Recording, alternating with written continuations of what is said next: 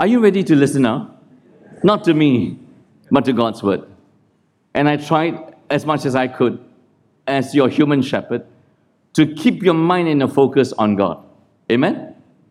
And I hope I gave you a small picture of whatever happens, pray to God. Trust in Him. So here we go again, the God who remembers. There is good lateness in life and bad lateness in life. And what on earth is good lateness? So I was talking about a marathon. Marathon is 42 kilometers. How many of you have run a marathon? Hands up.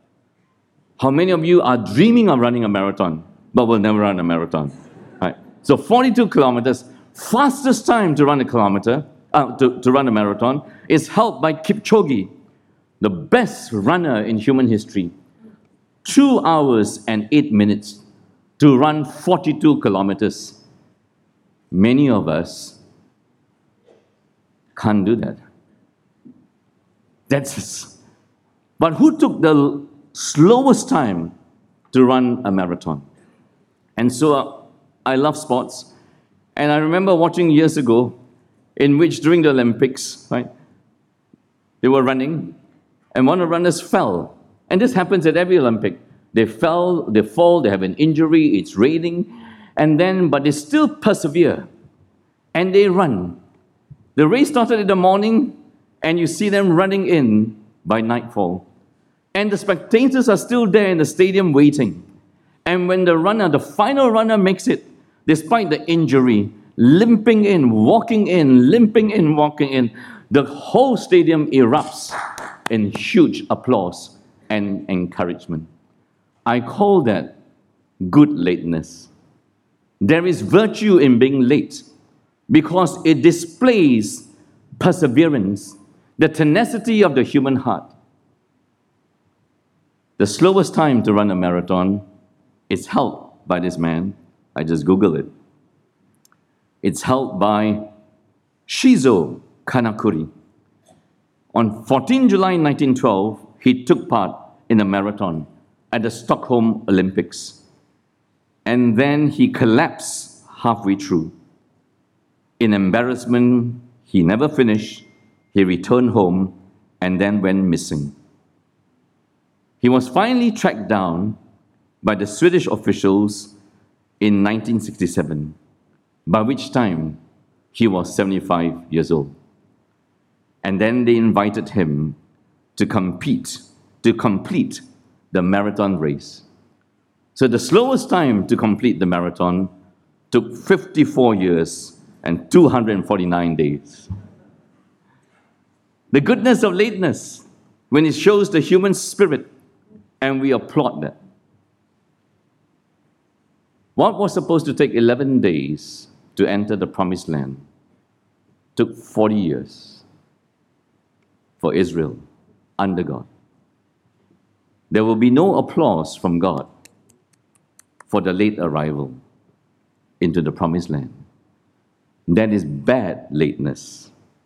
And bad lateness comes when we disobey God in our lives. And how on earth does that disobedience begin? We're going to read about it again and again. Firstly, because this is the first sermon of the series, an outline of the book. It's a series of 3 major sermons, the farewell sermons of Moses, before he passes to glory, and then it's passed on. First sermon, when God remembers. Second sermon, the general commands, the law is given from chapter 4 to chapter 11. The third sermon, the law, the 10 commandments, is broken down into very specific instructions for all areas of life, as it were.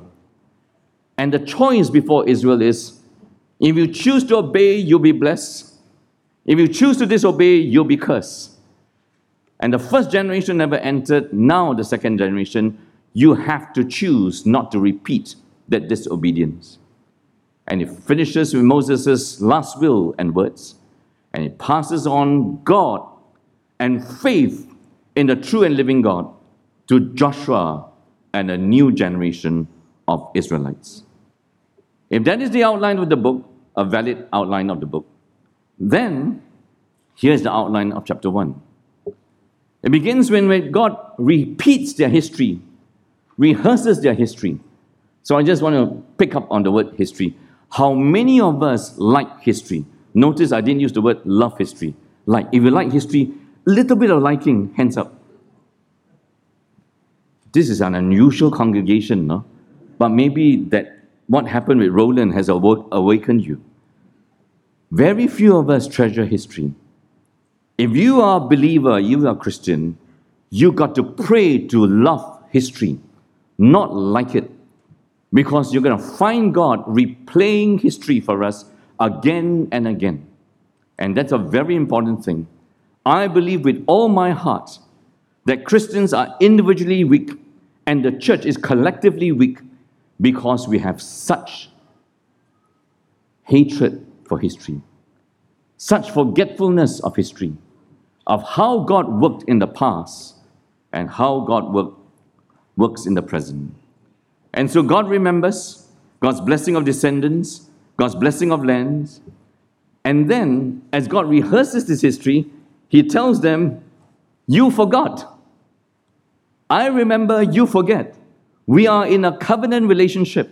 We are in a loving relationship. What if both of us forget? God never forgets. And that's the only reason Israel survives. So, when God remembers, these are the words that Moses spoke to all Israel. Beyond the Jordan and the wilderness, in the Arabah opposite Suf, between Paran and Tophel, Laban, Hazeroth, and Dizahab, it's 11 days' journey from Horeb, by the way of Mount Seir to Kadesh Barnea. The words I want you, every word is important. The 11 days is important, and Kadesh Barnea, please sear this into your mind as a place, a geographic place you must know if you think yourself a believer in God. Kadesh Barnea. You want to try pronouncing that? Kadesh Barnea, Kadesh Barnea, Kadesh Barnea. Teach that to your children. God will never let Israel forget Kadesh Barnea. Why? One began as 11 days a journey. In the 40th year, on the first day of the 11th month. So if you had the dating, right? 01, right? 11, 40. That's the date. Moses spoke to all the people of Israel, to all that the Lord had given him in commandment to them. After he had defeated Sihon, king of the Amorites, who lived in Heshbon, Og, the king of Bashan, who lived in Ashtaroth and in Edrei. And so, are you lost for places?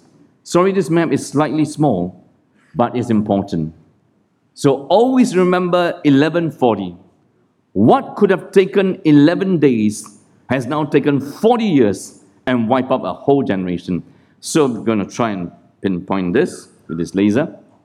Can you see the laser? Can you see my laser? They come out of Egypt after years, centuries of slavery. God leads them out, parts the Red Sea. They walk down, right? Crossing the Red Sea here. At Marah, they sin against God soon after God has delivered them, accusing God of bad plans for them. God perseveres with them. He leads them to Mount Sinai, also called Horeb, right? So in Deuteronomy, Mount Sinai is Horeb, and Mount Sinai is most important because God gave them the law at Mount Sinai. They now move up. The promised land is here, Canaan, in the cream, slightly pinkish color on the top right-hand corner. So they journey up Eziam Geber, and look here, Mount Seir Road, 11 days. 11 days from here, right, into the promised land. But because they disobeyed at Kadesh Barnea, look at the lakes here, 38 years of going round in circles. That's the geography. Are you there with me? So, this is the promised land. It's occupied by the Amorites. There's the sea of the Salt Sea, the Dead Sea, and it goes all the way up. This becomes southern nation, Judah. This becomes northern nation, Israel. Jerusalem is in the southern nation when they settle in years later. So when you read the Bible, everything is recorded as fact for us. And so, what does God say? See, I've set the land before you. Go in and take possession of the land. that the Lord swore to your fathers, to Abraham, to Isaac, to Jacob, to give to them, and to their offspring. The whole preoccupation of Deuteronomy is the land, the land, the land. And so, why is this important? The backstory, the starting point, a Bible verse you are never to forget. If you call yourself a believer and a follower of Jesus, it always begins with God's promise to Abraham. So you never forget God's promise to Abraham. Can we read this together? And the Lord said to Abraham, "Go."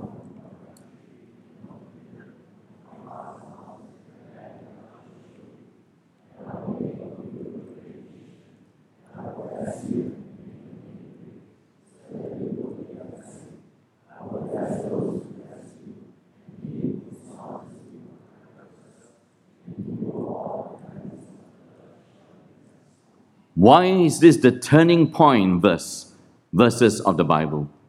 Because from Genesis 3, when Adam and Eve sinned against God, God's blessing in Genesis 1 and 2, his original purpose was to bless mankind. I will be their God, they will be my people.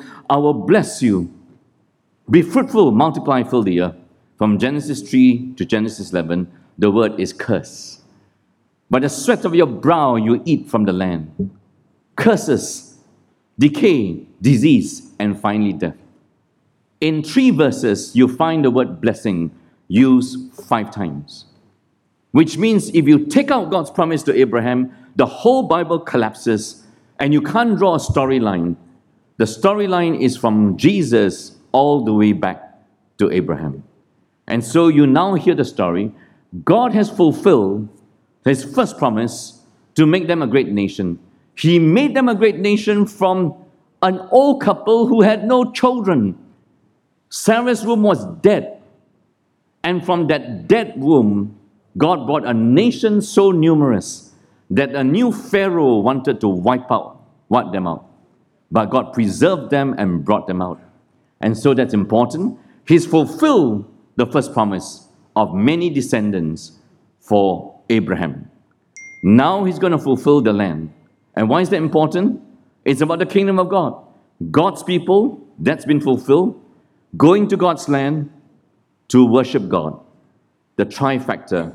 God's people going to God's land to worship God as king. The kingdom of God. And so you'll find this, that Israel was to experience a small picture of this, but a real experience of God, with God ruling them. So the lessons of remembering and forgetting are huge. God remembers his promise to fulfill his purpose to save his people. He doesn't remember suka-suka, as in the Malay word. He remembers for salvation. He remembers to bless us. We forget God when we try to save ourselves. And you and me will try to save ourselves as Israel did when you take things into your own hands. And all along the journey, Israel took things into her own hands. So you and I need to choose to remember that God remembers to save us and to bless us. And when we forget, it's when we take things into our own hands. At that time I said to you, I'm not able to bear you by myself. And so now there are many descendants. And so from this portion onwards, what are we going to see? How does Moses rule the descendants? Recorded for us in actually Exodus. And what kind of descendants? At that time I said to you, I'm not able to bear you by myself. The Lord has multiplied you, and behold, you are today as numerous as the stars of heaven. When God said to old Abraham and Sarah with a dead womb, barren womb, your descendants will be as many as the stars in the sky and sand on the seashore, she laughed. She couldn't believe it. Here it is, the fulfillment of it. And look at verse 11 carefully. May the Lord our God, the God of our fathers, make you 1,000 times as many as you are, and bless you as he promised. Promise, blessing. Promise, blessing. Promise, blessing. Is that too difficult to understand of God? Not too difficult. What kind of descendants? How can I bear by myself the weight and burden of you and your strife? Here is Moses speaking of what it means for him to be the shepherd, the human shepherd, the pastor of the Israelites who have been redeemed from Israel, who have seen the miraculous power of God. So, choose from your tribes wise and understanding experienced men. I'll appoint them as heads. And you answered me, the thing they have spoken is good for us to do. Very seldom does Israel say that to Moses. Very seldom do they say to their human leader under God as true leader, what you suggested is good. What does that tell you? The background to this is Exodus 18. When Jethro, Moses' father-in-law, comes along and says to him, you can't single-handedly, right, run this nation. You just can't. And so the lesson there is, safe people are not safe people. Right? We are not safe in terms of being loving and caring and nice to each other. Safe people are still sinful people, made holy progressively by God, as God gives them the law and the sacrificial system. Full of burdens, the word for burdens is almost interchangeable and equal to problems. And so from then to now, it's so easy for your life and my life to be problem-centered. Is that true? As you sit here this morning, right, we face a problem of health, of life and death. It's so easy. Every Tuesday when you staff meeting, we get feedback of how the messages went from children's church to basic, our youth group, to our services, to our sermons, and then we hear whatever feedback there is, and usually there's a lot of feedback. All the way from the songs were not good, the service leader could have done this better, the announcements could have been done better, to the sermons could have been better. My goodness. By the time we listen to all that, right, then of course the food is never good enough. My whole task over the last 32 years in those staff meetings, and still will be till God takes me to glory, is how not to allow the pastoral ministry and team to degenerate into problem solvers. You follow? But to keep us God-centered. Because something can displace God as the center of our life. Is that your own life? Is that your own singleness? You're single, but you're problem-centered. You're married, but you're problem-centered. You got family, you're problem-centered. God didn't create you to be filled with the center of problems. So take note.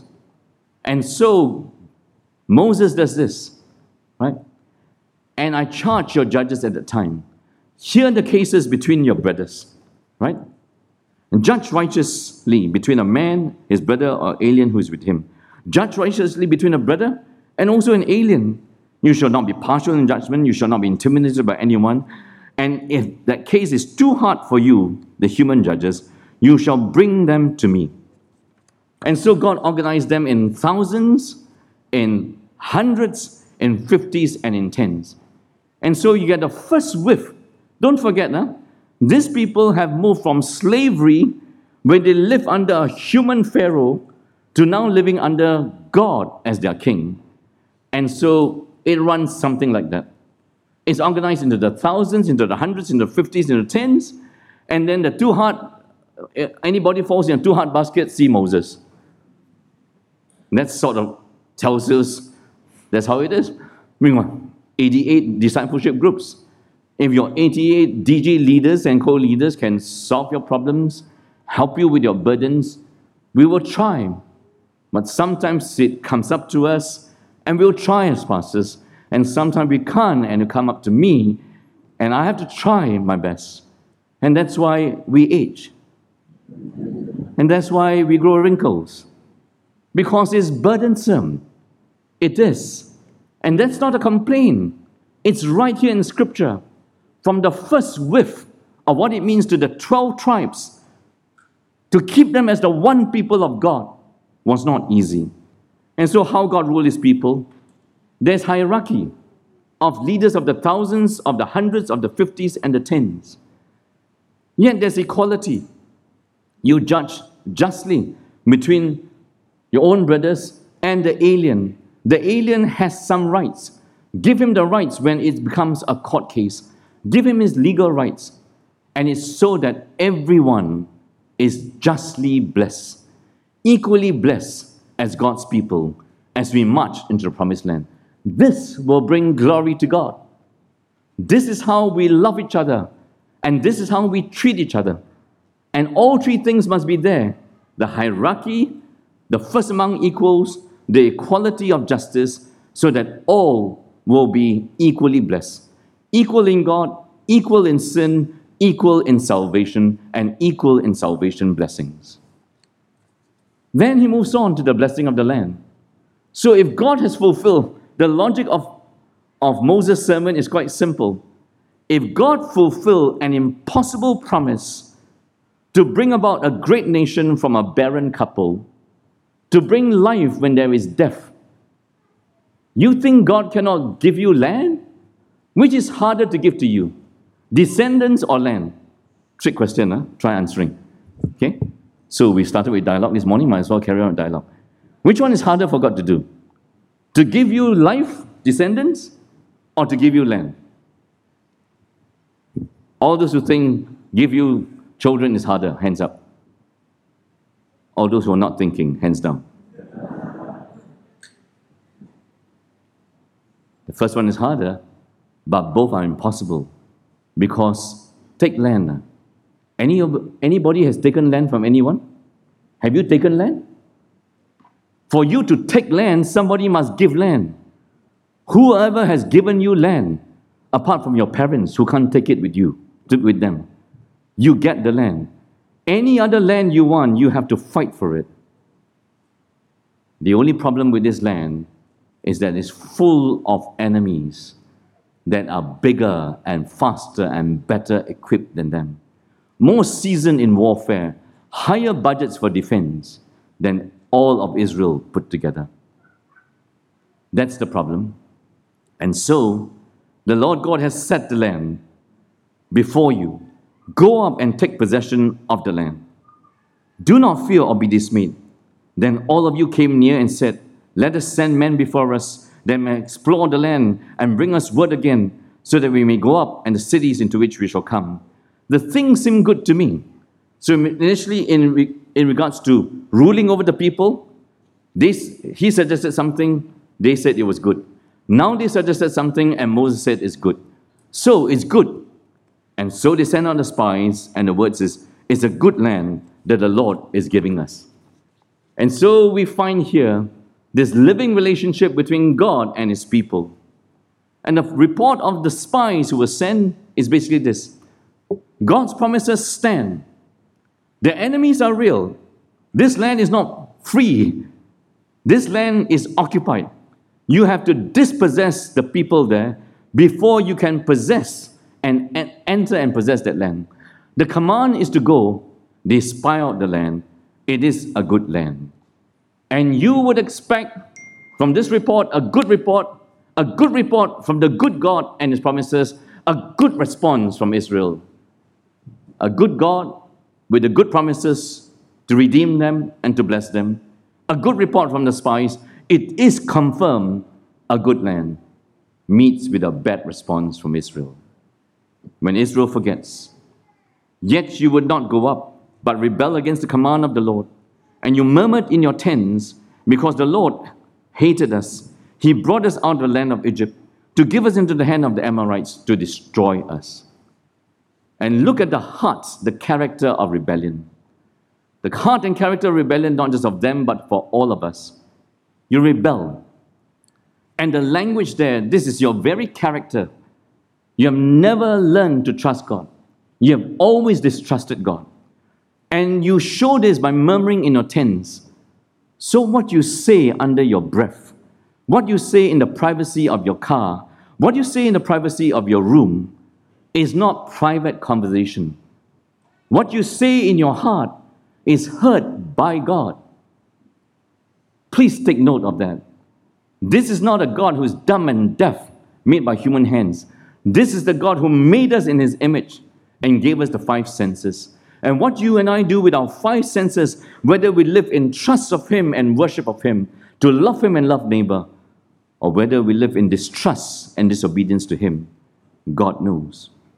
And they dare to say God hates us, and they dare to say that God is out to destroy us. And so the heart of rebellion, the principles to take away, they turn God's good will into God's bad intentions for them.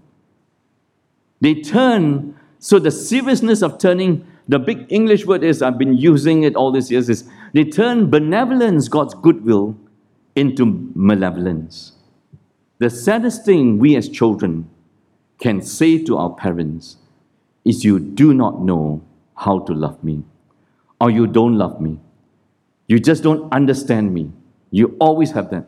Parents are not perfect, but a normal parent under God is sincere. Sometimes sincerely wrong, sometimes sincerely right. But the worst thing you could say to a parent who loves you is you are malevolent. You have evil intentions for me. That will bring a tear to their eye and brokenness to their hearts. So beware of forgetfulness of God. You forgot God, it will finally lead to unfaithfulness.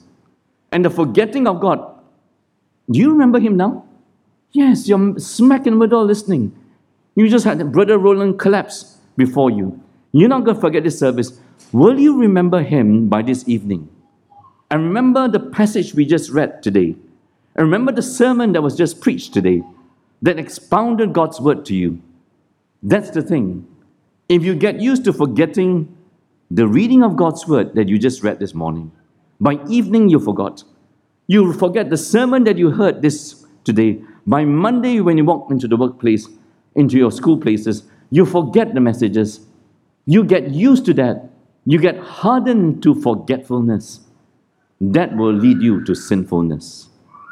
It's a sure formula. If you're not going to remember him today, you're not going to remember him tomorrow. And so, the heart of rebellion continues for God's people. And how does it continue for God's people? It says this: where are we going up? Our brothers have made our hearts melt. The people are greater and taller than us. The cities are great and fortified up to heaven. And besides, you've seen the sons of the Anakim. And then I said to you, do not be in dread or afraid of them. And so they turn from their own distrust and try to blame it on the spies. The spies report is, yes, there are people in the land. And see the size of the people and see the strength of their fortresses. You put 1 plus 2 together, they are unconquerable. This thing called land, we don't believe that you can do it, O God.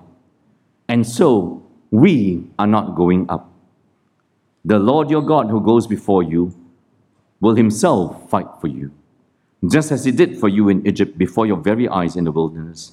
The Lord carried you as a man carries his son. All that way, you went until you came to this place.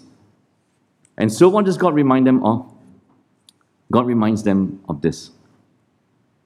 You turn God's goodwill into bad will. The seriousness of accusing God from benevolence to malevolence. You forgot God is a loving Father to you. He carried you. He carried you. Our brother Roland fell. Was there anyone amongst us who was strong enough to carry him? Not that we should, because we have to wait for the emergency services. But let's say you are out there, cycling, running, walking. You're all by yourself. I've told this story many times. I grew up. My family had 12 kids. My friend's family had 10 kids. Another family had 15 kids, all from one mother. The previous generation had nothing to do before television. So my friend tells me, we grew up in the same town, right? His father was a prankster, always played prank. When we went to his house when we were young, primary school, secondary school, his father would always play with us, different things, a joker. And then I had not met my friend for years. He finally came with his family here, all 10 children, celebrated Christmas or Chinese New Year, had a banquet and meal, and all of a sudden the father slumped. And he said, Dad, wrong time to play tricks. He was having a heart attack. No one knew how to revive him. They were all his sons and daughters. He died on the spot. God carried you as he carried the son. Where did this language and this thought of father and son begin? When God told Moses to tell Pharaoh, the most powerful king of that time, you should let my son go so that you let him go from idolatry, so that he can come and worship the true and living God. But you refuse to let him go, so I, God, will kill your firstborn son. Israel is God's firstborn. How on earth did she forget that? So recently as seeing him part the Red Seas and literally carried them on eagle's wings. The same water drowned the Egyptian army. The same waters was parted to save Israel. They were eyewitnesses and beneficiary of God's love and God's action and achievement. How could you be a witness and a beneficiary of this and be so forgetful of God in our lives? And so the pain of rebellion against God is that God's endless love as Father is met with Israel's endless grumbling, endless fears, endless distrust, and endless disobedience. There will be one more thing to grumble about against God. There will be one more fear to take you out of faith. There will be one more thing that you cannot trust God for. We could trust Him now for children, but we cannot trust Him for the land. We can't. And you know what? And the Lord heard these words, the consequences of forgetting God. Not one of these men of this evil generation shall see the good land I swore to give to your fathers. Please do not allow the world to tell you there is no such thing called sin. And the furthest thing, there's no consequences for sin against God. There are consequences. The consequences is you will live forever in hell without God. So this is our addiction to idolatrous self-redemption. Mankind and machine always trying to make a utopian and paradisical world without God. And how do we do it? We blame God, we ignore God, we become atheists, we become secular, we blame others, we grumble, we fear our circumstances, we rationalize our distrust. We wriggle our way out of disobedience. And they rationalize their distrust, say, we didn't want to go into this land because our children may be taken as slaves. Always good to plead your children. And guess what? God said, far from your children being taken over, your children will inherit the land. You who gave me the fake reason, all the fake reasons why you should fear men more than fear God, you will not enter. Your children will enter. I will give them a second chance because I'm God of unchanging love and promises. The chapter ends with, they repent and they go and they fight and they're totally wiped out. And the lesson here is beware. Fake repentance. And how do you know your repentance is fake or fickle, is shallow? When you don't see the seriousness of your sin against God. When you don't see your seriousness of your sin against God's leader, Moses. When you don't see the seriousness of you bringing court cases against each other. When you don't see the seriousness of your sin and you learn to rationalize it. For them, they don't see the seriousness of distrust and disobedience to God. Distrusting God and disobeying God is the hugest thing, wrong thing you can do. Please do not normalize it and get used to it. The consequences of forgetting God, as we come to the New Testament, 1 Corinthians 10. Now these things took place as examples for them. Oh, sorry, I read wrongly. Are you still with me? These things took place to them as examples for us. That's why you must read Scripture as a whole. And here in ARPC, we give you what we call biblical theology. The whole story of redemption, what happened to them, we pray and exhort you and plead with all our hearts that it will not happen to you. The Corinthian Christians were the most gifted of Christians, as it were. But they were the most problematic Christians. They fought over their leaders in chapters 1 to 4. They fought against each other and brought each other to court cases. They indulged in sexual immorality and said, what we do in the body doesn't affect our eternity. They abused the Lord's Supper. They abused so many things. They held out that one gift was the gift of tongues. When Paul told them, it's not your gifts that matter, it's love. Whether you use your gifts in love. And so, a totally problem-centered church. And Paul writes to them, replace that center with Christ. Do not be idolaters as some of them were, as is written. The people sat down to eat and drink and rose up to play. We must not indulge in sexual immorality as some of them did, and 23,000 fell in a day. We must not put Christ to the test as some of them did, and were destroyed by serpents, nor grumble as some of them did, and were destroyed by destroyer. We're going to come back to this verse again and again over the next few chapters of Deuteronomy. Therefore, let anyone who thinks that he stands take heed lest he fall. No temptation has overtaken you that is not common to man. God is faithful, he will not let you be tempted beyond your ability, and with the temptation, he will provide the way of escape, that you will not be able to endure it. A lot to unpack, but because of time, what has happened today, the takeaway lessons must be as real to us. To them, for us. To them, for us. We must never say to God, the only way out of my trying circumstance when faith came under test was not to trust in you. Because if you were in my position, I would have also not trusted in you. You can never say to God that the only way out of my circumstance was to sin. God is not a God that He orchestrates the circumstances of your life only to make you sin. So tomorrow when you walk off to your school places, tomorrow when you walk off to your workplaces, in your singleness, in your married life, in your family life, in our church life, you will face tension in relationships. You will face tempting circumstances. You must never say to God, the only way out was to hate the other person.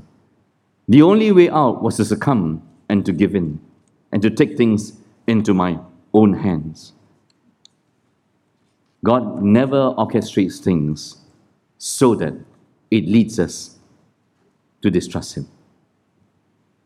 So I remember when I was working in Straits Times, it was a time in which articles could go on for pages. And I so happened to be the sub-editor in terms of this serial of articles written by an in-house writer. And she was a prima donna writer, right? Very careful with every word, every full stop, every comma. Which means if I move a full stop or move a comma, she will come and sit beside me and ask why. Her articles ran in thousands of words. And she kept making changes to the copy. And the deadline had to be reached because by 1 a.m. in the morning, we had to print the papers and let it go. And then the lorries would carry it all throughout Singapore. We were really under so much pressure. She had made change after change after change. And I was really tired. And for the first time in my work life, I think, I said to her, you are such a difficult person to work with. Right? I don't know whether I used the word pain in some part of the anatomy. Then I was convicted. And I went to the washroom, and I went to the cubicle and sat there and prayed and repented before God. Everybody knows I'm a Christian. Lots of people in the office know I'm going to go to Bible college and become a pastor because I told lots of people. And I just blew it.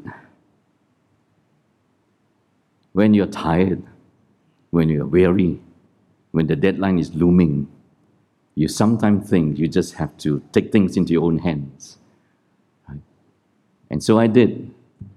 She was known in the office as being difficult, but I didn't have to say it. You follow? I could have gone and prayed for extra perseverance. One more change, one more time. To them, for us, faith in God does not mean we have less fears. We have less enemies. But we can learn to fear less by remembering God, and I missed the word, trusting God. And that's so important for us as Christians. We are not telling you that because you believe in Jesus as your final Savior and Lord, that you will have less enemies out there, less opposition out there, less hurdles out there, less road humps and roadblocks. But you can learn to fear them less as your faith in Jesus grows from everything He throws into your life.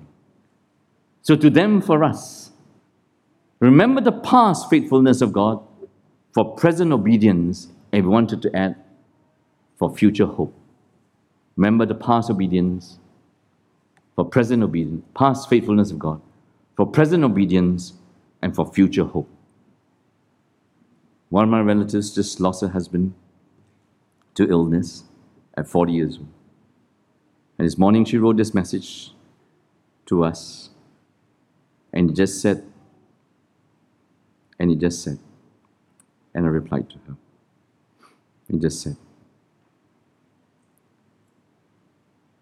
now that everything is sorted, it's time to move on with life without my husband June and with my daughter, and step into a new season under God, trusting God for everything. We do not necessarily have less fears, but we can learn to fear less. I don't have an answer for that. Is there something else I can help? Siri, I'm not talking to you. And so, I don't think we need any more reminders than today that all of life is in God's hands. May you not be deprived of entering the true promised land that Jesus has given to us. Let's stand. We're going to pray together and sing a song that we learn. He is faithful.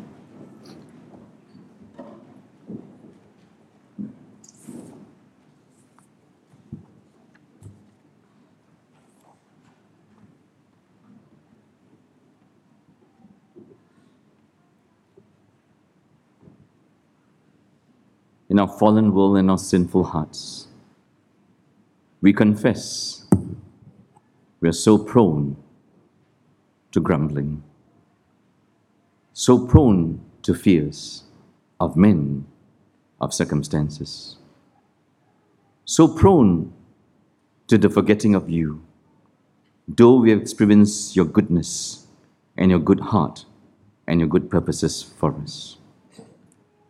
We thank you that you alone remember, that in and through Israel we know that we are forgetful people. And in our forgetfulness, we sin, we rebel, we grumble, we rationalize, we blame others. We embark on idolatrous self-redemption and self-rescue. Stop us in those tracks. Lead us to find salvation and to be blessed by faith in you. And we pray that all that you've taught us today, by what happened to our brother Roland, now finally the reading and listening to your word and your voice, we will march forth in simple faith and wholehearted obedience as Caleb did. In Jesus' mighty name we pray. Amen.